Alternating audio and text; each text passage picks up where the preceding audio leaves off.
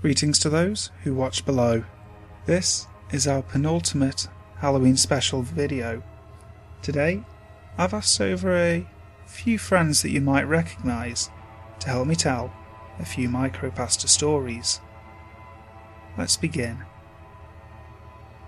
I can't move, breathe, speak or hear, and it's so dark all the time. If I knew it would have been this lonely, I would have been cremated instead. You hear your mom calling you into the kitchen. As you are heading down the stairs, you hear a whisper from the closet saying, "Don't go down there, honey." I heard it too. I woke up to hear knocking on glass. At first, I thought it was the window, until I heard it come from the mirror again. I always did love your face, and everything about it. That's why I'm wearing it now. I begin tucking him into bed, and he tells me, "Daddy, check for monsters under my bed." I look underneath for his amusement and see him, another him, under the bed, staring back at me, quivering and whispering, "Daddy, there's something on my bed." I kiss my wife and daughter goodnight before I go to sleep. When I wake up, I'm in a padded cell, and these nurses keep telling me it was just a dream. I always thought my cat had a staring problem. She always seemed fixated on my face, until one day when I realised that she was always looking just behind me. He rubs my back, kisses my forehead, and whispers, "Don't worry, I'll always be there for you." He does this every night on the anniversary of his death. As I was stumbling in the dark to get to the bathroom, I felt my dog brush against my leg. I froze as I heard my dog barking at something downstairs. After a hard day at work, I came home to see my girlfriend cradling our child. I didn't know which was more frightening, seeing my dead girlfriend and stillborn child, or knowing that someone broke into my apartment to place them there.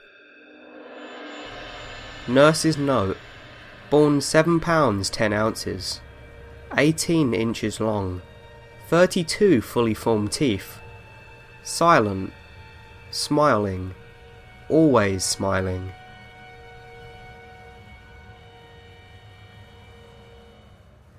Last night, I had an itch that just would not stop. I knew what it was, but as hard as I tried, I could not reach it. So, I laid there all night, silently cursing the person who had forgotten to remove my toe tag before I was buried. She wondered why she was casting 2 shadows. After all, there was only a single light bulb. My wife woke me up one night to tell me that there was an intruder in the house. I didn't believe her though. She was murdered by an intruder 2 years ago. The last thing I saw was my alarm clock flashing 12:07 before she pushed her long rotting nails through my chest, her other hand muffling my screams. I sat bolt upright, relieved it was only a dream. But as I saw my alarm clock read 12:06, I heard my closet door creak open.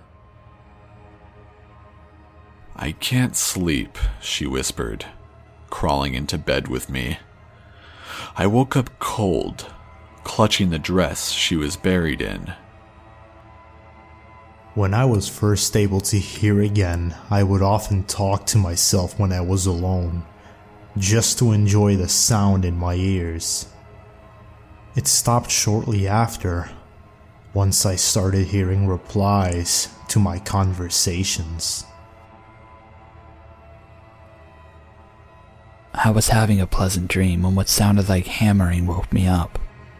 After that, I could barely hear the muffled sound of dirt covering the coffin over my own screams. Being the first to respond to a fatal car accident is always the most traumatic thing I see as a police officer. But today, when the crushed body of the little dead child boy, strapped in his car seat, opened his eyes and giggled at me when I tried to peel him out of the wreckage, I immediately knew that today would be my last day on the force. The grinning face stared at me from the darkness beyond my bedroom window. I live on the 14th floor. Hi guys, Brimstone here. Hope you enjoyed today's video. Tomorrow we'll be having a live action reading of The Raven by Edgar Allan Poe. So lucky you guys, you don't get any flat pictures tomorrow. Also, for those of you who were wondering, I said on yesterday's video on Urban Legends that I would reveal which story is actually true. The answer is number 4, Can You Lend Me a Hand? I hope to see you all again tomorrow on Halloween. Until then, sleep tight.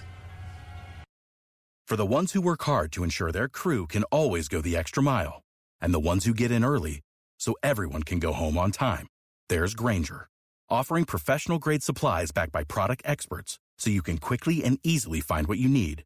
Plus, you can count on access to a committed team ready to go the extra mile for you. Call, click Grainger.com, or just stop by. Grainger, for the ones who get it done.